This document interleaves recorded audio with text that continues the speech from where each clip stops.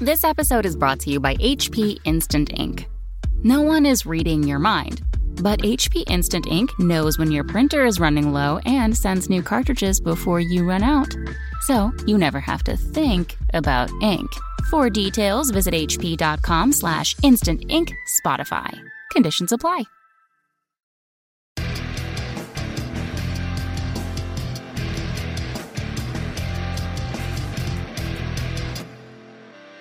Hey everybody, welcome to Signals from the Frontline, your every Wednesday live show here on Twitch, 11 a.m. Pacific Standard Time. If you want to check it out, join the chat and the conversation, have some fun talking to myself, your host, Mr. Recius, or Mr. Gracious, as our friend Jarrell used to say. Co-host.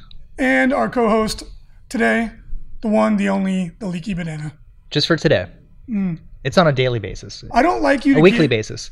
I don't want you to get too comfortable. I want you to think but 10 minutes before, like, hey, you're on today. I'm like, yeah. Thanks, coach. Suit up. I want you to feel like you have to constantly earn it every week. Take that green shirt off. There you go. There you go. That's the Attila the Hun management style. That's lesson 2. We covered lesson 1 a couple weeks back. Very stressful. Yeah. Never let them think that there's any stability or comfort. Right. Keep them on their toes. Yeah. That's a good, I mean, that's the management style here at Frontline Gaming. So. Yeah. Everyone's on the verge of getting fired. Every day. Yeah. Gets the most out of everybody. So let's jump in and talk about some news and some going-ons in the community. And as always, if you don't catch the live show and you join us on YouTube or iTunes or Pandora or however you consume the media, thank you so much for joining us. And if you do want to catch the live show again, 11 a.m. Pacific Standard Time on Wednesdays over at Twitch. Yeah, you get to see stuff that gets edited out. Ooh, all the bloopers. And that's Frontline Gaming _TV. All the gaffes. Yes. Like Joe Biden. Ooh. Yeah. All those gaffes. Ooh. Call me Uncle Reese. So we'll go ahead and dive in. And first of all, the new pre-order for this week is the GW contrast paints. There's been a lot of hoopla and whatnot and talkings about it. All kind of opinions flying around the web. They're great. They don't work. They marketed this hard. I haven't seen a marketing like this since Finecast. Yeah. Which was worrisome. I'm just saying. It's been about a month of just only thing every day. Let's show you how these contrast paints work again. Now we're going to do another Space Marine. They must have invested really heavily into it because they're trying to move it, which, I mean, that's what a business does. There's nothing wrong with that. So just as a heads up, we didn't actually pick this line up yet. We will eventually have it. But in order to get it, you had to buy you had to invest a significant amount of money, and that was the only way to get the contrast paints out the gate. So if your local game store doesn't have them, that's why. Again, it's not a big deal. Whenever GW really updates their paint line, you have to buy the whole thing in the beginning to get it. But then it's pretty cool. They give you a rack and all this, marketing material and cool stuff. It's just we don't sell a ton of paint, so we decided we didn't want to invest all the money into it. So we're going to reserve our judgment on how cool or not cool these are until we have a chance to actually paint them with them ourselves. But then I can say, as somebody who does paint with washes already, the first time I remember I was going to Adepticon and I was playing my Wood Elves in the Fantasy Championship, and I had 3 days to get the army painted. I painted them with washes, and it felt like I had found a magic trick. It's ludicrous how fast it goes. And it looks really good on organic models. My dryads and everything look amazing. And all I did was paint them with 2 coats of wash and then dry brush them. And they look great. Yeah. And then later I went in and I painted the leaves and the eyes and all that stuff. So the concept of these is that it's like a glaze and a wash in the same pot of paint, something like that. So that as it dries, the darker colors settle into the crevices and the lighter colors stay on the top, so it looks like it's been shaded and highlighted. How well it works or doesn't work, I don't know, because I haven't had a chance to do it myself. The way that it's been explained to me, I haven't seen this live, by the way. I just have seen the videos, and there's a couple YouTube channels that were lucky enough to get the line in to do review videos on it. It looks like it's a heavily pigmented wash. Yeah. Right. So you have some of the elements of a base coat in it, but still, like you said, still light enough to go into the recesses when it's done. And the only downside is that you have to do it you can't do it onto a black primer. Oh, no. Yeah, that totally doesn't work. If you paint with washes, you have to do it over white. But when I was doing it, like it kind of does that anyway. It naturally like pools in the recesses and more of the pigment settles in there and it gets super dark of whatever color it is. So like again, like my dryads look amazing. Like things that are organic look really, really good. My Tyranids, I spray them white and then I paint them with 2 washes of the purple wash. And then I dry brush them with 2 different lighter colors and they look amazing. But then I made the very stupid decision to do triple layer on each panel of their carapace, which looks rad, but it takes forever. And that's why I probably haven't painted another Tyranid model in like 5 years. Yeah. I should have just made it easy on myself. But for models like Tyranids and Genestealer Colt, certain, Asher Militarum, anything that's lots of cloth or it's really textured and it doesn't need like a nice smooth finish like Space Marine Power Armor, I would imagine it probably doesn't work that well on. Maybe it does. Things like that, it'll look really, really cool. Like Skaven or demons, it'd probably look amazing on. So yeah, because that's how we paint our demons here. Is we just paint them with washes already. It's so easy, and then you dry brush it, and you just have to remember to seal it because the wash will chip really easily. So you want to make sure to put some sort of a sealing coat on there. Yeah. In the chat. Lou Rollins says Recius Magicus. Thank you very much. That's a new nickname. I like it. This is good. If they are like the Nighthawk paints, I'm in, says Ghost Valley. Yeah, and the models that I put are from John Blanche. And like it's funny because the way he paints looks exactly the way he draws. Yeah. It's like the same like color choices, and it's kind of like I call it sloppy, but it's still cool. That's like his style. And John Blanche he's maybe not technically the best artist ever, but it's very characterful and like his art has been a huge part of establishing like the tone and the feel of 40K and AOS. And he's been with the company since like, the 80s.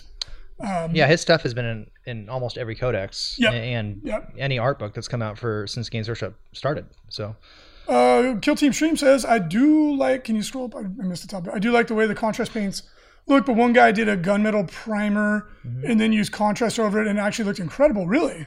Like a gray primer, kind of making me reconsider picking up contrast. Hey, if you can make it work over a gray primer, I could see that. That could totally work. Mr. Thavia says painting Tyranids is no joke. Yeah, if I was smart, I would have just painted the carapace one color, wash it, dry brush it, because it would have been so much faster. But mine look really cool, if I do say so myself. But it is a pain in the ass to paint them. Interesting comment from Grey King there. I think the contrast paints would be great for something in the Batman minis game to give them a nice, more comic book art look, says Minimal Builder. Mini Model Builder. Yeah, I could totally see that. And never mind, Jamba, I think you hit the nail on the head. The fewer unpainted gray models out there, the better, regardless if you like contrast or not. If it gets people to get their models painted, I'm on board, even if they don't look that great. Yeah. You know what I mean? So yeah, it'll be interesting to see how it looks. Well, it's cool. It's been a while since they had a new paint line release. So, I joke about the marketing of it, but it should come with some sort of fanfare, I suppose. Yeah, totally. So, I mean, that's their job, is to sell stuff. Right, and they're not going to keep the same product for, 100 years. So no. Yeah, and because we just held off on it because we still have paints from the last time they updated the paint line, like literally for years and years and years. So, we were politely like, we'll wait and then we'll order them later. Because we just, for whatever reason, we don't sell enough paints for it to make sense to buy like a ton of them. But yeah, like I said earlier, if your local store doesn't have them right out the gates, that's why. Because in North America, at least, the only way to get them was to buy the whole range. Yeah, and I think they sold out online. Yeah. Oh, okay. Yeah, well, good for them. That's great. I'm happy to see the company make money because that means we'll still get cool models for years to come. So we added a new podcast to the Frontline Gaming family of podcasts. We're very excited about this one. Is it the FLG Network? The FLG Podcast Network. Oh. That's what we made up the name. No, that's what we've been calling it for a while. So in addition to Signals from the Frontline, occasionally the Ninth Realm, when we have time to do it. I forgot about that name. The flute was the best part. Just have a flute. Why don't we just have the podcast just for variations of an ocarina? Did it play badly? Yeah. That's great. And then, of course, the extremely popular Chapter Tactics. We now have another addition to the lineup brought to us from the snowy north from some polite Canadian chaps, Peter the Falcon and Val Heffelfinger. They're really getting a big head up there. No. All because Jim Vessel. Jim is just making every Canadian. They're gonna stop being polite. And they're gonna Canadians start talking are relevant. mad trash. They're relevant now. They're like, our prime minister is really handsome, and we have the best Canadian, the best 40K player in the world this year. True. I used to say I was Canadian when I was living abroad. You wimp. Yeah. I was traveling. What's the name of the podcast? Oh, Mariana's giving us a cue. Yeah, we'll get there. We're getting there. It's not about the journey. It's about the destination. Right? That's the thing. Backwards. No. That's how I live my life. Yeah, I never did that pretend to be a Canadian thing. I was even traveling during some of the wars when we were not very popular. And I refused to ever do that. Because you meet people that are like stealth Americans, you're like, okay, come on. Depends on where you are, I suppose. Anyway, the show brought to you again by Val Heffelfinger and Peter the Falcon. And most importantly, by Frontline Gaming's podcast now. That's also important. Yep. Because it helps them. They're super nice guys and they're friends of ours. And obviously they're frequently guests on Chapter Tactics. And it's a really good relationship because we have a very large podcast network built over these last 8.5 years. And it helps to get them out there, but also they want to help us out too. So it's really cool. We're really appreciative of that. And it's called 40K Stat Center, which is a pretty cool kind of play on Sports Center, which I thought was very apropos. It's going to focus strictly on the nuts and bolts numbers, taking a look at last week's GTs and majors and crunching the numbers, going through the list, getting into the nitty gritty. And the second episode just went up on Frontline Gaming today, the day that we record, 2 days ago, if you're watching this on YouTube or listening to it on iTunes on Wednesdays. And you can plan on seeing that coming out regularly. They're still working out a little bit of audio technicalities, which is extremely common when you're getting into the podcast game. But the content is really good. And if that's the kind of thing that interests you, you'll definitely want to check that one out. And we're really excited about it. Yeah. Val is a cool guy. I met him. Both of them are really cool. Well. Yeah, Peter's great too. Is it? No, it's Val and who else? And Peter's? Peter, okay, good. I just made that name up, so I'm happy. Yeah, the Falcon, bro. Come on. Yeah, it's really good. And Peter is the gentleman behind 40kstats.com, which is quickly becoming a huge resource on the net. A lot of people, it's come to my attention, are actually just copying some of his content and presenting it as their own online, which is pretty lame. But Peter is the kind of the main dude with the number crunching for 40K competitive statistics. So check it out. It's a really useful resource. And if you like math. Yeah, well, it's not even just math. It's like baseball, right? They're looking at like hitting percentages, win percentages, all that kind of fun stuff that a lot of us are into. If you're not into it, no big deal. So check that out. Also, big news, we have a new General's Handbook coming out for Age of Sigmar, and that will be coming out in the next couple of weeks up for pre-order. The General's Handbook 2019, and if you've been keeping an eye on the Warhammer community page, they've been taking a look at some of the cool new stuff.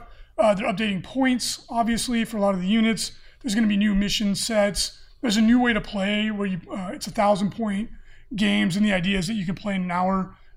All kinds of fun new stuff. There's new narrative, open and match play rules. So always very exciting. When we get the General's Handbook, for those of you who play 40K, it's the AOS equivalent of Chapter Approved. Predates Chapter Approved, actually. Chapter Approved was modeled off of the General's Handbook. But very cool. And we can look forward to seeing some, hopefully, fine-tuning and adjustments in the meta to make things a little bit more even and fair. Yeah, this kind of came out of nowhere. Maybe for me, it felt like it came out of nowhere. Because all of a sudden they're like, and now the General's Handbook and new ways to play. So I think in the past they really ramped it up more with like, we are changing points and we're doing all this stuff. And we had to talk about contrast paint, bro. That's true. I mean, contrast paints took up the majority of the marketing for the last couple months. Yeah, so it's always exciting stuff, right? And like Age of Sigmar, it's the game's growing rapidly. It's hard to remember that it's only a few years old, 3 or 4 years old at this point. I miss the old days when it first came out. When it was crazy. Yeah, they're like there's no points. They're like, how do you do units? However you want. Just wing it, baby. You just put the model on the table, literally. Put it on the table. Yeah. Here's one-page rules. As our friend Blake says, pull it out and play with it. Just pull it out, play with it. That was great. I can't imagine why that tagline didn't stick. And then you got to just make up your own rules, which is great too. That was fun. Always a good time. Yeah. So anyways. Get excited for that. We're going to see some New Balance, hopefully. And it's always fun when some units that are over or underperforming get an adjustment to help increase diversity in the meta. It's one of the best things GW's ever done, and we applaud them for these annual updates. Not entirely tabletop gaming news, but it's still in the gaming realm, and it was a big event that occurred this past week. E3, which is like, the mega super convention for everything that's coming out, and not just video games, electronics in general, but a lot of the big video game announcements come out. There was a couple, there was 100 plus video games that were announced, but there's a couple that were really generating some buzz and some excitement. I mean, like Death Stranding, which I still have no idea what the hell is going on in that. There's a lot. I watched like a 30-minute video last night on Death Stranding. I'm intrigued. Like I'm super intrigued by the game. I don't understand what the game's about entirely, but it's very ambitious. It looks really cool. I'm excited to learn more about it. I think that the marketing scheme they've gone with of keeping it very mysterious is a smart play because everyone's talking about it. And it's the guy who did all the the big Silent Hill ones, but now for his own studio. Yep. Because he had separated from the studio because he was working on Silent Hills, which, if you don't remember, was that they did a they get acquired by Activision or something, and then so they were gonna do a game called Silent Hills, which they did a preview for, like where it was a little download thing that you can do that was like to get the hype up. It was amazing, and then there was a falling out, and then he left the company, and they were like, yeah, we're not doing this anymore. So it was a bummer, but they took the whole team that was doing that one to make Death Stranding. So it should be really good because it's that amazing. Same team, yeah. And it's got Guillermo del Toro, the Mads Marsen, the Danish actor, Norman Reedus. Like, it's got all these like super famous actors and actresses that are like fully in the game. So plus it's like this crazy story. I can't really understand what's going on, but again, we're talking about it. It's intriguing. Another one that got huge fanfare and that looks not really my style of game, but it was really, really cool looking, was Cyberpunk 2077. And of course, the big news is not only is it based on the awesome and, venerated RPG, it's also a really cool video game, but Keanu Reeves is in it. And it's interesting, this trend now that we're having like these like A-list actors and actresses that are like starring these games, and it totally makes sense because people went nuts when they found out that Keanu Reeves is like a character in the game. So that's exciting, and it looks like it's going to be a really cool AAA game. Watched a couple of videos about gameplay and everything, and it looks pretty badass. Really good. There's a couple other that tie into tabletop gaming. Vampire the Masquerade and Werewolf the Apocalypse are both coming out with games the next year or two. The Vampire game is pretty done at this stage, and it looks really cool. Really cool. And it integrates all of the crazy politicking that is such a core part of the tabletop game. In the video I watched, like, you run around like making alliances with all the various clans of vampires, but then screwing each other over. The graphics look amazing. You can run on the walls and all that fun stuff. Pretty cool. Yeah. Pretty cool. And the one that got my little heart all aflutter, Baldur's Gate 3 was announced. Anybody who's probably in my age range will very fondly remember Baldur's Gate. It's considered to be one of the best, if not the best, CRPGs of all time. And the team that did Divinity Original Sin 1 and 2, which are two of the most, the two of those RPGs in recent time with the most accolades. Divinity 2 has like a near perfect score, are doing the game. And the cut trailer, or the cinematic trailer, was pretty badass. So I cannot wait to play this game. I have some of my best memories playing video games or playing Baldur's Gate when I was in high school and into college. Neverwinter Nights, all those games, they're some of my absolute favorites. So I cannot wait to see what they do with this. Yeah, they talked about the next Elder Scrolls game, which is going to be coming out. I don't know if it's 2020 or 2021, but that's exciting. It's been a long time. It's set in Hammerfell, right? I'm not sure. I didn't see all of it. Let's see what the chat's saying. But it looks like, I mean, it's when did Skyrim come out? That was like 5 years ago. No, wait, it was like over 10 years. Yeah, over 10 years ago. And so I did play Elder Scrolls Online, which is in that universe, but it's a lot different. It's more of like a World of Warcraft type looking thing.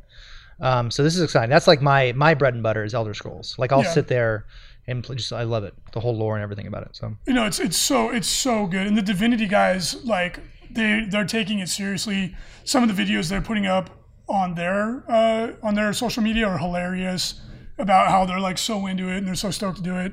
Rad Bully said go back and watch Johnny Mnemonic to see Keanu, Cyberpunk Keanu. Yep, that movie was okay, but I've only seen parts of that movie. It's fun. It takes a lot of ideas from Neuromancer, which is like the cyberpunk book. For anybody who wants to kind of get into it a little bit. William Gibson, who's just an absolute G of a sci-fi writer, basically defined the genre with Neuromancer. But yeah, in the chat, everybody's talking about the hype for Baldur's Gate 3 and some of the other cool games that are coming out. Elder Scrolls is going to be really good. Did we see the Elden Ring trailer? Asks Grey King 1711. Yeah, it's a new game coming out. I can't remember the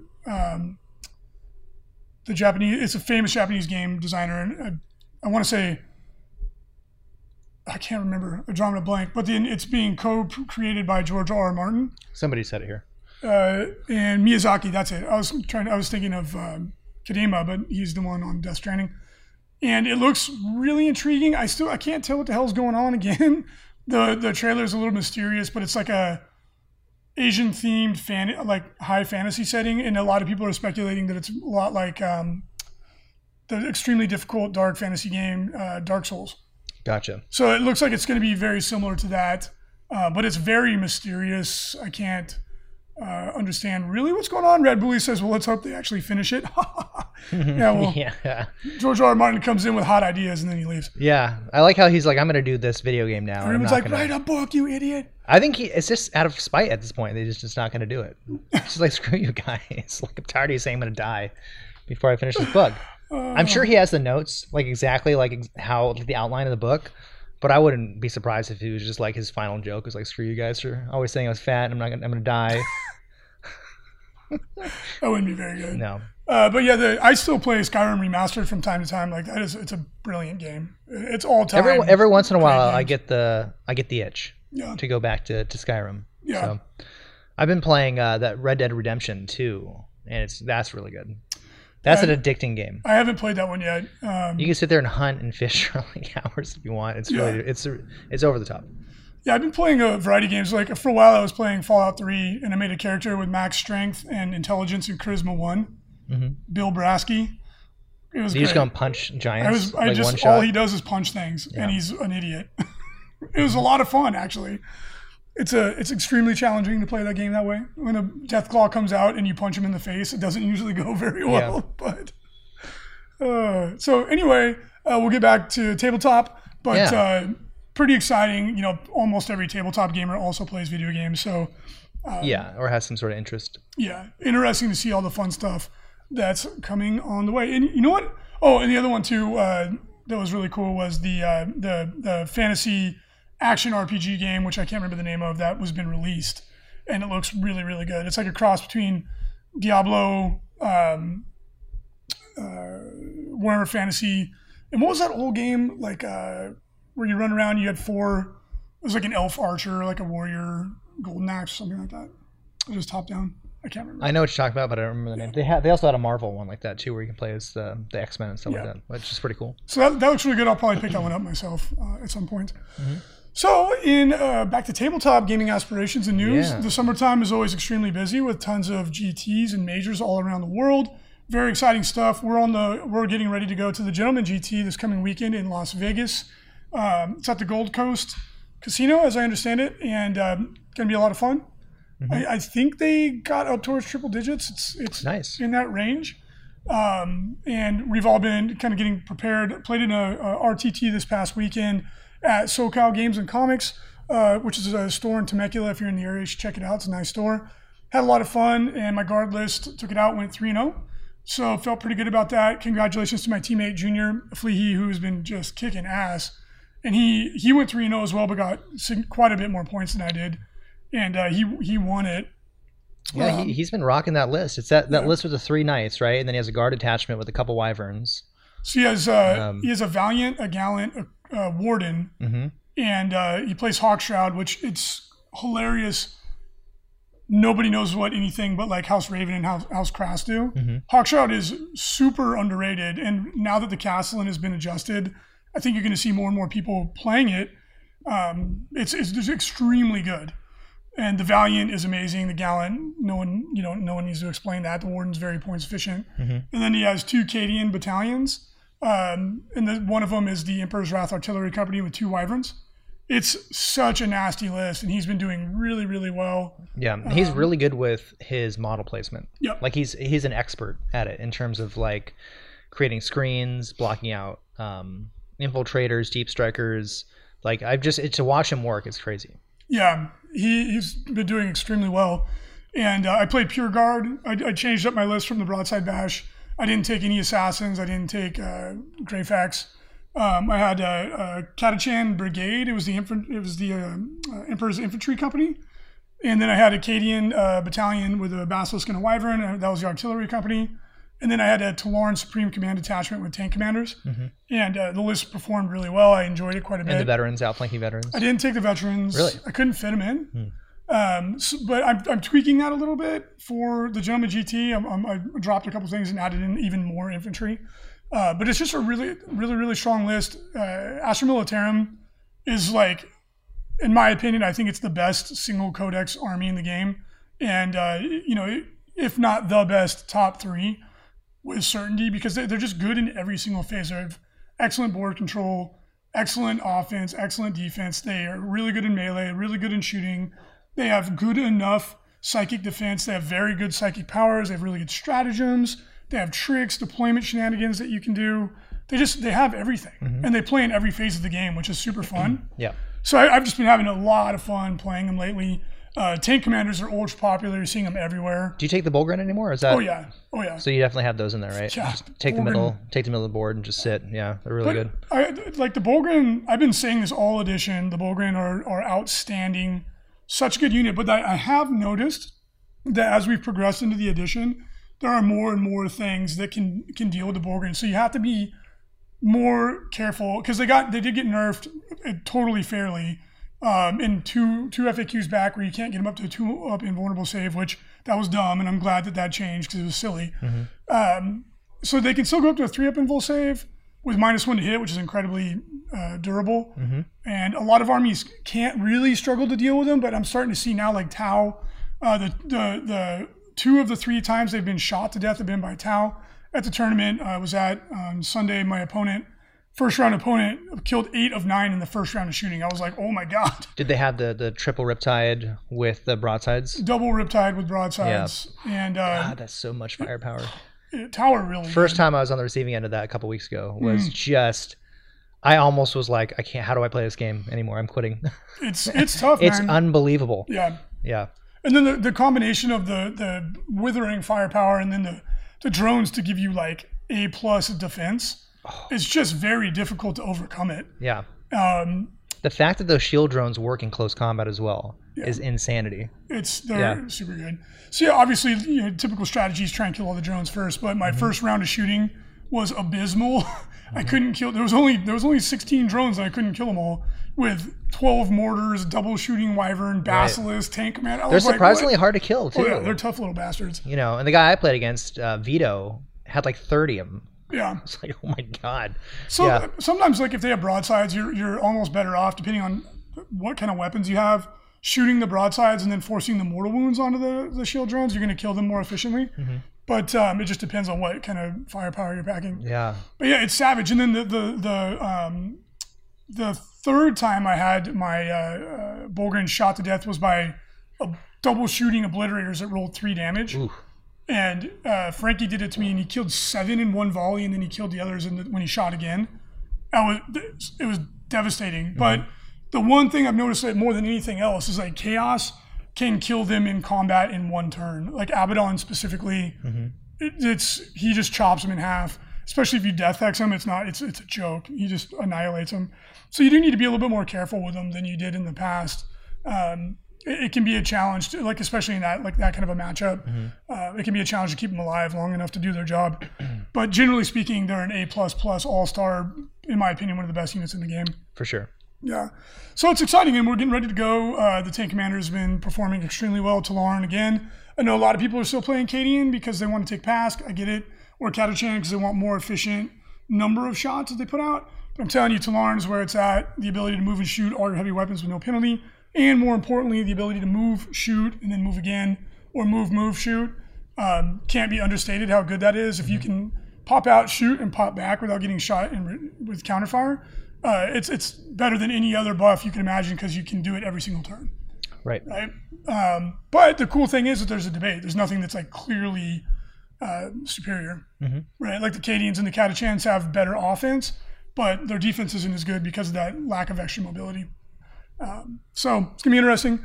Can't wait to go to the Gentleman GT, and then after that, what we have, there's ATC in July. Going to Hawaii, right? Play? Yeah, I'll be at the Kings of War tournament the following weekend with Pablo, and I believe Sean is coming as well. Pablo, Sean Morgan, yeah. So that'll be a good time. Pablo on the beach is going to be majestic, sensual. The Rhino is going to like a little towel, loincloth. The way he looks, they might keep him there. But like, no, you're supposed to be in the fire show. They're gonna with his hair all long and everything. Yeah. It's going to be a lot of fun. And if anybody's going to be at the Kings of War GT, let us know. It's going to be a lot of fun to see everybody and a family out on the island. So I'm looking forward to going and seeing them. Nice. Yeah. One of my cousins, I haven't seen her since she was like in diapers. Are you going to go find where the locals surf? No. And just paddle out? No. Oh, okay. That doesn't go well. One of the first times, like when I was a kid, I went surfing at North Shore, and I felt decidedly unwelcome. Yeah, you're a kid, so they weren't going to kill you. No. But if you're an adult, you might be stabbed and thrown on the side of the road. I paddled out and I'm like, hey guys, and they're like, you're like, surf's hey, up. But the thing, I learned how to surf in Pismo Beach, and it's super local, exact same thing. They yell at you if you don't live there. It's kind of stupid, really, but anyway. That's their thing. Yep. So what about you, Jason? Are you going to change your list at all for the summer events? I know you've got a lot going on. I'm in a lull. I'm in a 40K lull right now, unfortunately. So I wasn't able to join the league. I'm going to be splitting my time between here and the desert for a couple months. And, it's unfair to opponents to be like, I got to cancel all the time. So I haven't done much. I mean, my list is still the Grey Knight, Guard, and Imperial Knight list that I had. One thing that I added, actually, the last couple games that I played, which was amazing, was the Astral Aiming Venerable Dreadnought. It's fun. Because he just can hide him in a building or behind a building, and the astral aim himself, and he can shoot anything on the board within 48 inches, and it's really good. And I'm really liking them. Like I feel bad because I've taken a couple weeks off now, but I was really getting the hang of the Paladins and when to buff them, how to deploy them, that kind of stuff, because they can be really good once if you know how to use them. But there is another list that I've been working on, which is an Ultramarines list with it's the 3 Repulsor list with Guilliman, Hellblasters, the Infiltrators, which are the no deep strike within 12-inch Primaris Marines, and an Assassin, and I think I have a Thunderfire Cannon in the list too. So really compact, which I love. I love small model count lists, but also super durable and a ton of firepower. Well, the list, the variation of that list, Aaron Schaller has been doing extremely well with it, with the 3 Repulsors, G-Man, 3 Predators to use the Predator Stratum, the kill shot, and he's been doing extremely well. He's won a couple of events. He went 6-0 at the LVO, and he's performed extremely well at a number of different events. So there's that's a really good list, right? And like if you do a little variation of it, the Repulsors just have ludicrous firepower. They're pretty good. I mean, they get minus the charge. They can fly. So, you can't get tied up in combat, or it's difficult to get tied up in combat, which is great, which is, one of the huge downsides of vehicles in this edition is that you can get touched by a grot and you can't move or shoot. Unless you can fly, and then you don't care. Right. So they're really good. They have a ton of so much firepower that I think, I haven't used this list yet. I'm still actually assembling it, but I think I need a checklist for the Repulsor, like all the weapons that it has. Did I fire this turn? Check, yes, and then check them off. And they all sound the same. Every weapon sounds the same. And they all have similar profiles too. Like they should just combine them all into one profile. And then those Vanguard Primaris Marines are really good. They're really good. They're a little pricey, but the fact that you go against a Gene Stealer cult player and you immediately make them change their tactics immediately. Yeah. Well, really hurts those armies. Right. And those armies are tough to deal with. A 12-inch no reserves bubble is crazy. Right. And their gun is really good too, especially with G-Man. If very you good. roll a 6 to hit, you auto wound. That is not bad. And if you don't need them to cover the tanks and Gilliman and the Hellblasters, because the Hellblasters and the requisite 2 HQs you need to bring go inside of the one of the repulsors, and they can just go up the field and shoot until you want the Hellblasters to get out with full rerolls to hit and wound on their super plasma guns. So, and if you don't need the infiltrators to be guarding those guys, you just put them in cover. They infiltrate. Yeah. No, and then you have 2 up armor save, 2 wound units. It's amazing. Yeah, they make really good engineers. With bolter drill. Yeah. So, yeah. Anyways, that's a cool list. It's still in the assembly phase. I do miss playing though. I had just gotten really into it, and then life happens, and here we are. Indeed. VGR Ray says Slaughterfest has a good field of players. And we'll be at Slaughterfest too. That's going to be out here in Temecula. If I remember correctly, it's going to be in Temecula, California, in around that area, which is in Southern California. And they only have like 10, 12 spots left. Looks like they're going to hit 100 players, which is crazy for their first year. Going to be a lot of fun. It's at a casino out in the desert. So there's all kinds of fun stuff to do, a swim up bar, all kinds of fun stuff like that. So we're looking forward to going to that event as well. Man, yeah, we have a lot going on this summer. And then, of course, Nova expanded. Their 40K champs is over 300 now.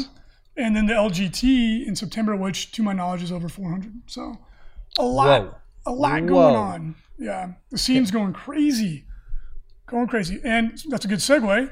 Upcoming 40K ITC events and ITC news. We got a couple events this weekend. It looks like there's about 30 or something like that, 20, 30. Yeah, those are just the ones that are listed. Yeah, that's just this weekend. Yeah. So a lot of RTTs coming on all around the world this weekend for 40K, and including one major, which we already talked about, the Wasteland Games weekend, also known as the Gentlemen and Ladies GT. I'm very excited for that. Could it be the Gentle Peoples, to be politically correct? What if I don't identify as a people? Ugh. I don't think you're allowed to not identify as a person. Gentle, sentient. That hasn't come out yet. Gentle, sentient being. At some point, that will be something. I identify as a non-sentient being. Okay. I have to respect that. You do. I am a simulation of a human, and you're all in my fantasy. Are you a emergency medical hologram? Yes. That plays 40K. Some people are going to get that. Anyways. So yeah. But there's events all over the place. Look at this. North Dakota. If you're in Bismarck, North Dakota. Yeah. Which, I'm assuming has like 10 people there that live in that town. That's very presumptuous. No. Could be at least 12. I joke about that, but I love that area. Yeah. Anyways, Canada, UK. Yeah, there's tons of stuff. Very cool. On. And then upcoming Age of Sigmar ITC events. A ton of events coming up in the next 2 weeks. No GTs or majors, but a lot of RTTs all over the place. Just the weekend, there's, we have listed, 6 events? Yeah. It's great. Yeah, 6 AOS RTTs just coming up in the next week. There's John Furyhelm. He's killing it, baby. Number 18. I love it. Your current 40K ITC top 5. We're going to list the name, a name you haven't heard much this season. Mm-hmm. It's a name we haven't heard for a while. Some random Canadian, Mr. Jim Vessel, with 1,140 points. Jim was just in the chat getting salty. Ooh. He was arguing with a real national treasure, Lou Rollins. So I don't really appreciate that, Canadian. Yeah, you get polite, eh? Yeah. All right. No poutine for you this week. Second place, playing a pretty similar list, although TJ did switch it up and he brought you into a 10 Death Guard Test Route Terminus. Somebody's like, hey, TJ. You got to mix it up, Did you steal that list? He's like, no, I'm fine. Now I have 10 Death Guard in it. But they were both, he and Jim were both at a tournament, the Beef and Wing Brawl, with Nick Nanavati. And TJ came out on top. That's a name I haven't heard for a while. Look at him. He boosted up. He finally got his 5th score. And that really killed it. Jeez. And there he is. Nick Nanavati has been, haven't heard much from him this season, but now he's starting to make his presence felt. I think it's me calling him out last week. You did. I think that was it. That motivated. I got a fire under that butt. Yep. That tight butt. The fiery banana got him fired up. That's right. Motivated. The motivating banana. He rose to the challenge. Exactly. See what I do for this, everyone? Nobody gives me any thanks. And then with that move into 3rd place, Nick drops or bumps Richard Siegler down into 4th. Richard is a local-ish, no, he's right? from Florida. Who am I thinking? I don't know. Yeah, I don't know who you're thinking of. Who would? Yeah, you have no idea, do you? Anyway, sorry. There is a Richard in our league, is who you're probably thinking That's of. who I'm thinking about. Yeah. And then Richard's fellow teammate, John Lennon, who, if I remember correctly, Jim, Richard, and John are all on Brohammer. He's sitting in 5th place. Some conspiracy theories. So pretty good mix of armies in there too in the top 5. So that's pretty cool. Current ITC Hobby Track top 5, Jim Vessel jumps way out in front with over a 200-point lead over 2nd place, Paul Winters. Our buddy Lou Rollins sitting pretty in 3rd place. Jason Bird in 4th, and Harrison Jewell in 5th. Oh, Harrison. Hello. That's a good name.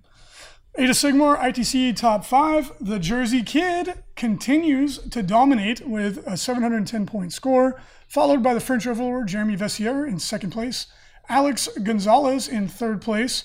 Humorously, Matt and Alex are both co-hosts on the Wide World of Wargaming podcast, if you want to check it out.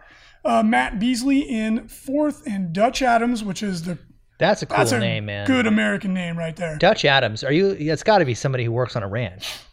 Or he's a bouncer at like the Roadhouse. Dutch Adams. That's so cool. That's a great name. Yeah. That guy better have been in like the Special Forces or something. Yeah. You know what it makes me think of? Anybody whose name is Dutch. Yeah. It's got to be some sort of like tobacco chewing. Yeah. Like it's the dude it's Jesse Ventura's character in Predator. No, Arnold was Dutch. That's true. But when I think Dutch, I think of Jesse Ventura's character. That was the best. Yeah. I love that movie so much. Well done to everybody in the AOS community. AOS ITC Hobby Track. Ricky Fisher continues to lead the pack. Philip Verduzco in 2nd. Natasha Thomas in 3rd. Rich Waters in 4th. Matt Beasley in 5th. And again, if you're an Age of Sigmar player and you have a beautiful army and you want to get recognition for that, let your TO know. Just ask. The Hobby Track. It's super easy to do. Just ask them. Hey, like there's 6 events this weekend, right? So if you're going to those 6 events, ask your TO, hey, are you doing the Hobby Track? If not, here's how you do it. And there's literally a link on our website. Yeah. Super duper easy to do. And it's fun. And as it gains more attention and more prestige, it's going to even get more and more fun and cool. I mean, let's be honest. Like the Age of Sigmar armies look better than the 40K in general. Typically speaking, yeah. Shadespire, current ITC top 5. Tony Field continues to lead the pack. Jonathan Colson moves into 2nd place, bumping Philip Santamaria into 3rd. Kevin Cruz jumps into 4th, and Ivan Cho in 5th. Kill Team, current ITC top 5. Michael T. Holy, the one and only. Still holding it down. Yeah. Come on, that was good. That was okay. Oh. We should get a rap, though, about Michael T. Holy that we can do. Like the Marine, what was his? John Cena? John Cena's rap. Yeah. Did he do a rap album? Yeah. I'm sure he did. Hulk Hogan did. Oh, no. Macho Man. Randy Savage did a rap album. Okay, segue. Best. It's the best thing I've ever heard. He did a full album. I'm not talking about he did a song as a joke. He put out like a 12-song rap album where he called out Hulk Hogan in every single track. Not every track. It was amazing. Yeah.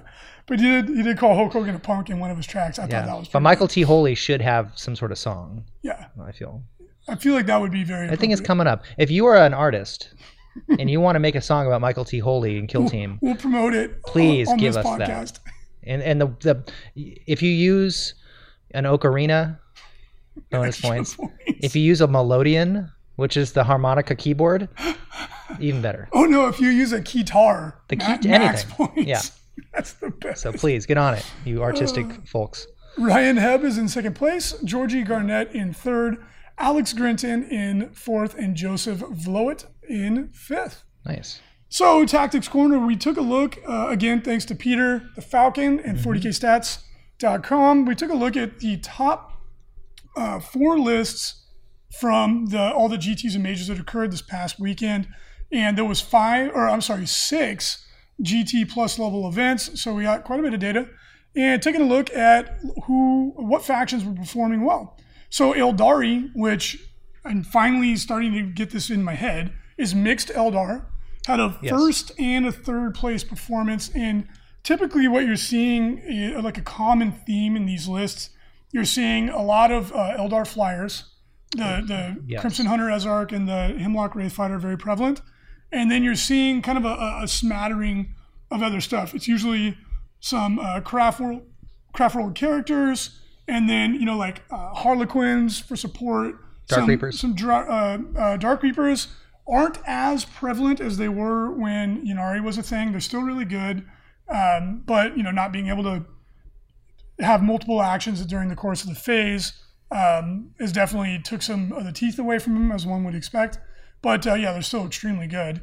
The ability to move out, shoot something, move back into protection, and ignore hit modifiers is amazing. Mm-hmm. But the hotness right now is the Eldar Flyers, and then you're seeing that the troops and such are kind of being taken from other places, and then you're kind of cherry picking some specialist units like Harlequins or whatever to perform a certain task within the list.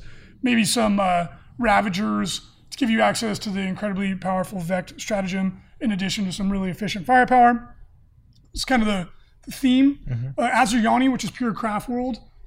This was one of the dirtiest lists I've seen in a while. It's really popular in the UK. It was 9 flyers. Ooh. And then nothing but I know it would be the shittiest army to play against. No offense to whoever brought it. It's a legal list, and that's totally fine. But I saw this and I cringed. I was like, oh my god, I would never want to play this. What kind of troops did they take? No troops. It was all characters. So how do they score any objectives? The characters score objectives, and you can't target them because the flyers are in front of them. Good job. Who did that? Well, the first person that I know that did it was Mike Tagney, the captain of sometimes the captain of the Irish ETC team. He was the first person I saw doing this because I love it. That's like I don't want any friends. Yes. Like at all. Like I don't care about you. I just play Lord of the Rings with my dad on the weekends, and this is my 40K list. We LARP Lord of the Rings. So, I mean, again, that's brutal. No offense to the person who played this list. It's a legal list, and you got second place. Congratulations. I think we're gonna see more people playing this list now. It's such an a-hole list, though. It's like I have characters that you can't shoot. Yeah. That are often surrounded by flyers, so you can't even charge them. And then flyers that you can't charge and often can't even shoot. What kind of flyers are there? Are they all the Eldar ones? 3 Crimson Hunters, 3 Crimson Hunter Ezarks. Oh. Just dirt McGirt all the way. How do you it's got to be hard like at some point for like moving them around, because they do. I mean, they have a bit of a footprint. They can move twice, so it's not hard to do it. Man. Yeah, and it's gotten a little bit better now that they don't fully block movement, but it's like I like this can't be pleasant, because those are all -1 and some are -2, 2 or even 3 to hit. Yeah, because they're psychic powers, so they do. They have a stratagem. You can make them -3 to hit, which like my guard army, I'm like, oh, I can't shoot you. Right. This is fine. But the Hemlock Wraith fighters are psychers, right? Yeah. I like it. I mean, it's a really good list. It's just it revolves around non-interaction, which I always don't like. It's like Death Stars from 7th edition, where you're like, I'm invincible. You're like, oh, this is going to be a fun game. It would be hard. You'd have to somehow kill the characters. You'd have to, like a Calidus would be good for that list. Well, if you have like snipers, like stuff like that, your Guilliman list with the snipers would be horrible. Would be like the best counter to this. Again, a lot of it though revolves around going first and being able to see the characters. You can just hide them. True. You know what I mean? So, interesting. Yeah, I'm going to call it an exploitative loophole type army. I said the same thing to Mike Tagney, and he just laughed. He's like, "Yeah, but when you're going to the ETC," I'm like, "Yeah, I get it. Yeah, I totally get it." And again, to the person who played it, not trying to put you down or make you sound like a bad guy, it's just that list is not. It's a legal list. Doesn't look like a lot of fun. It's legal. Mixed Chaos, which is the hotness right now, thanks in no small part to Mr. Jim Vessel. We had 1 first place, 1 second place, 2 fourth place finishes. It's excellent. Well done. Pure Chaos Space Marines, really cool list. And this is kind of something common that we're seeing with pure CSM lists that are actually winning. You got a first place result. It was 3 Disco Lords or Lord Discordants, and then like a bunch of just low model count, heavy hitting stuff, kind of like what Dawn's been doing. And very effective. And it's cool because it's, like you said, not a lot of models, plays quickly, the really resilient, tough army.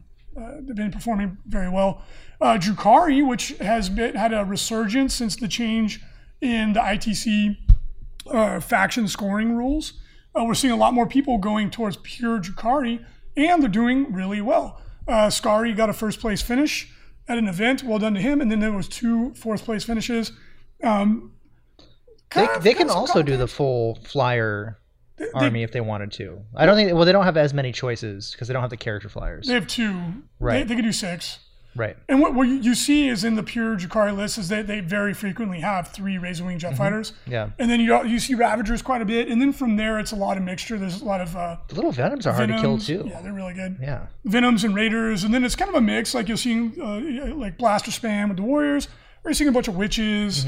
It's pretty cool. There's a significant amount of variety in there. But then you have those kind of cornerstone units that you see pretty frequently because they're very efficient. Pure Genestealer Cult had a 2nd place finish.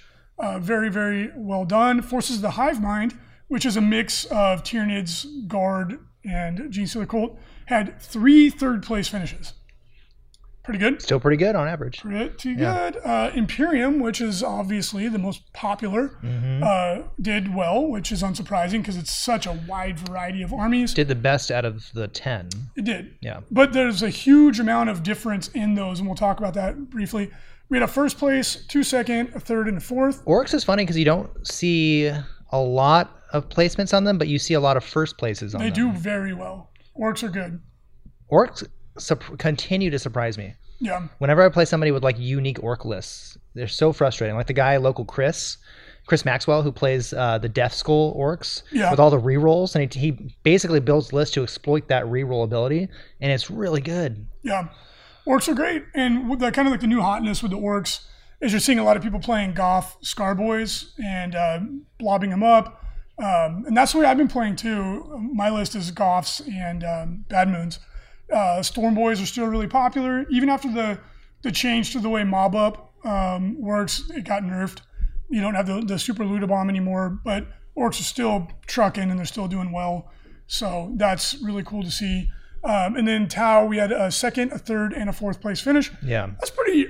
I feel like that's kind of like a snapshot of the way Tau do. They don't win events that frequently because it's such a one-dimensional army, but they perform really, really well. They're definitely above average army, but it's tough to win an event with them, as we've seen, and that's kind of been that way for a long time with Tau. What I thought was really cool in the Tau lists was a pretty good amount of variety. Like we had the kind of like what I would call the standard net list with 3 Riptides, Broadsides, a shit ton of drones. But there was one gentleman who, I can't remember what place they got. I think it was like 3rd. Had 3 Sunshark bombers. What the heck? Yeah, no suits at all. No, there was no Riptides, no Broadsides. Had Long Strike, a bunch of the Skyray gunship, some hammerheads, and a bunch of infantry. I was like, wow, that's really cool. Like, well done to you. Such an interesting, unique kind of way to play Tau, because everyone, like, you almost always see the kind of like the standard template. But this person did extremely well with a really unique list, so well done. And within the Imperium, there was a lot of variety. It was really interesting. Like there was a almost pure Space Marine army that had the Assassin Execution Force. And one of the common themes, there was 2 Space Marine armies that were in the top results. They're all starting to use Devastator Centurions. Yeah, they're good. They're super good, especially if you go with Imperial Fists. From Vigilus, they have a detachment where they can do mortal wounds to vehicles and buildings.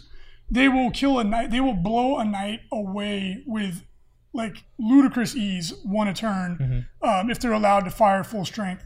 So really cool. And then of course you can bring one back with an apothecary, heal them, all this fun stuff.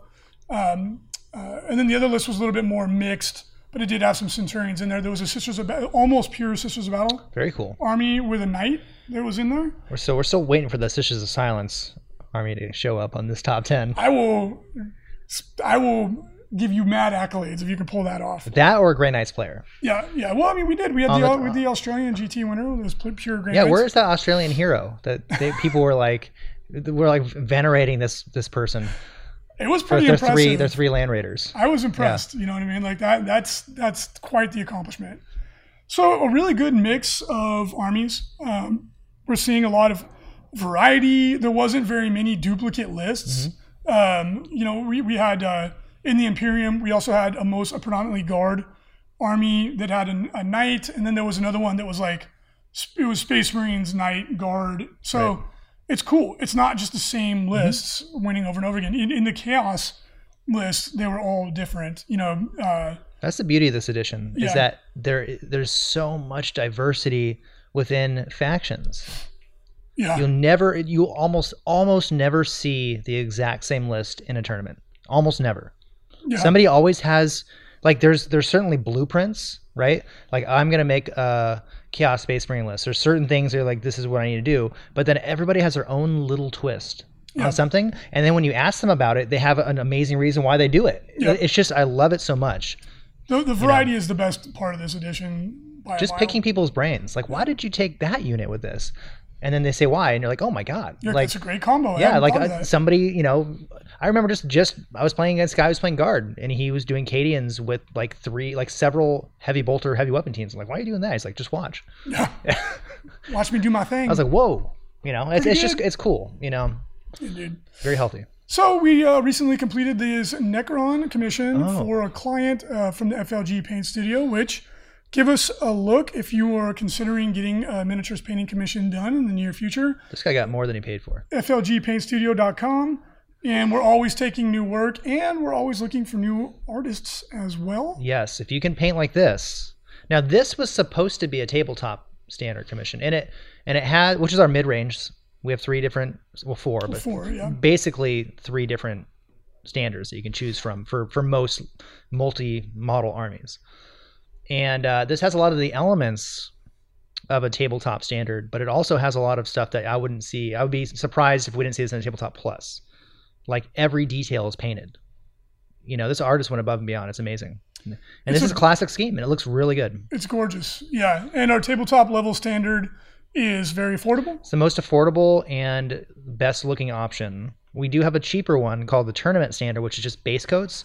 Still looks really good. It is. If you have a gigantic army you just want painted with base coats, that's the way to go. And we throw a couple washes on there too. Yeah, if you want. And its tournament standard is the most affordable. It looks totally just flat base coats for a tournament. And then if you like to go in and do the detail work, you can do that yourself. Yeah, we don't seal them up. So, and then plus is our high level. Yep. And this looks really good. I didn't want to send this one out. It is a very good looking army. So let's jump on over to the chat and see if we have any questions. Is being Australian a criminal offense? Asked Valerie. It used to be. It was to get there. Yeah. You had to be a criminal to go there. VGRA. Yeah. Their taste in food is a criminal offense. If flying the winner of Australia to LVO needed more baby seals. Oh boy! For more snappy commentary like that. I think 2020 we'll pick a new country. Well, we already are flying. We're paying for half the ticket, not all of it. We're paying for half the ticket to get the Australian ITC champion out to LVO 2020. Yeah. That'll be fun. That is pretty cool. Yeah. Is the new tournament standard going to be with contrast base now? Maybe. We'll see. We actually didn't get any.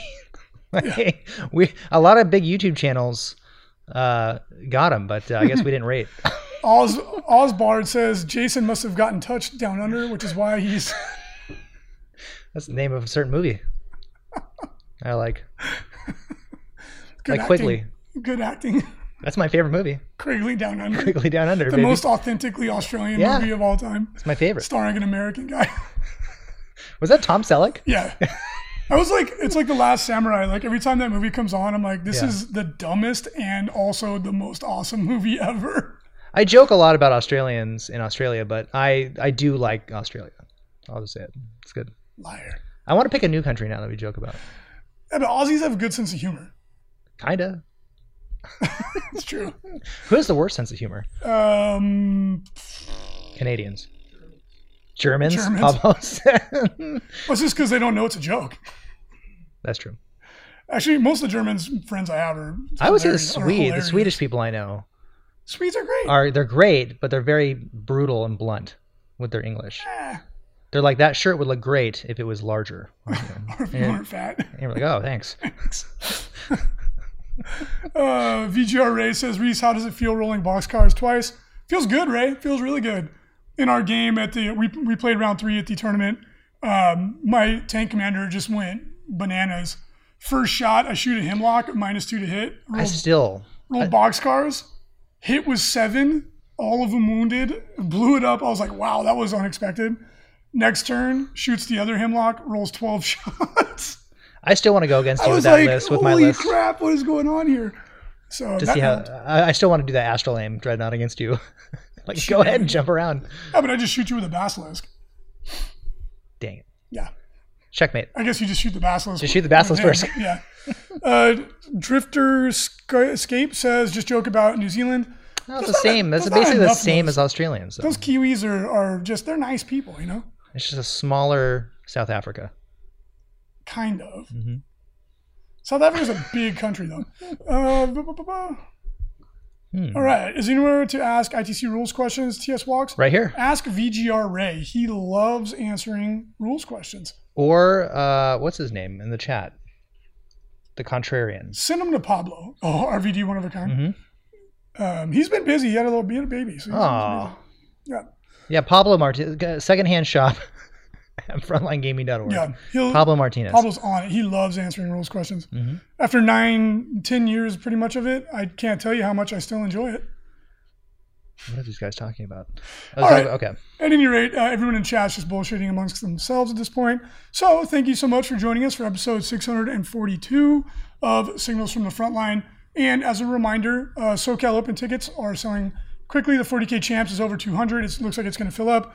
And LVO events are rapidly filling up. Some of them are already full. So if you wanted to get tickets for those events, please don't hesitate. And until next week, we hope you have a great weekend. Have a great night and a pleasant tomorrow. There you go. See ya.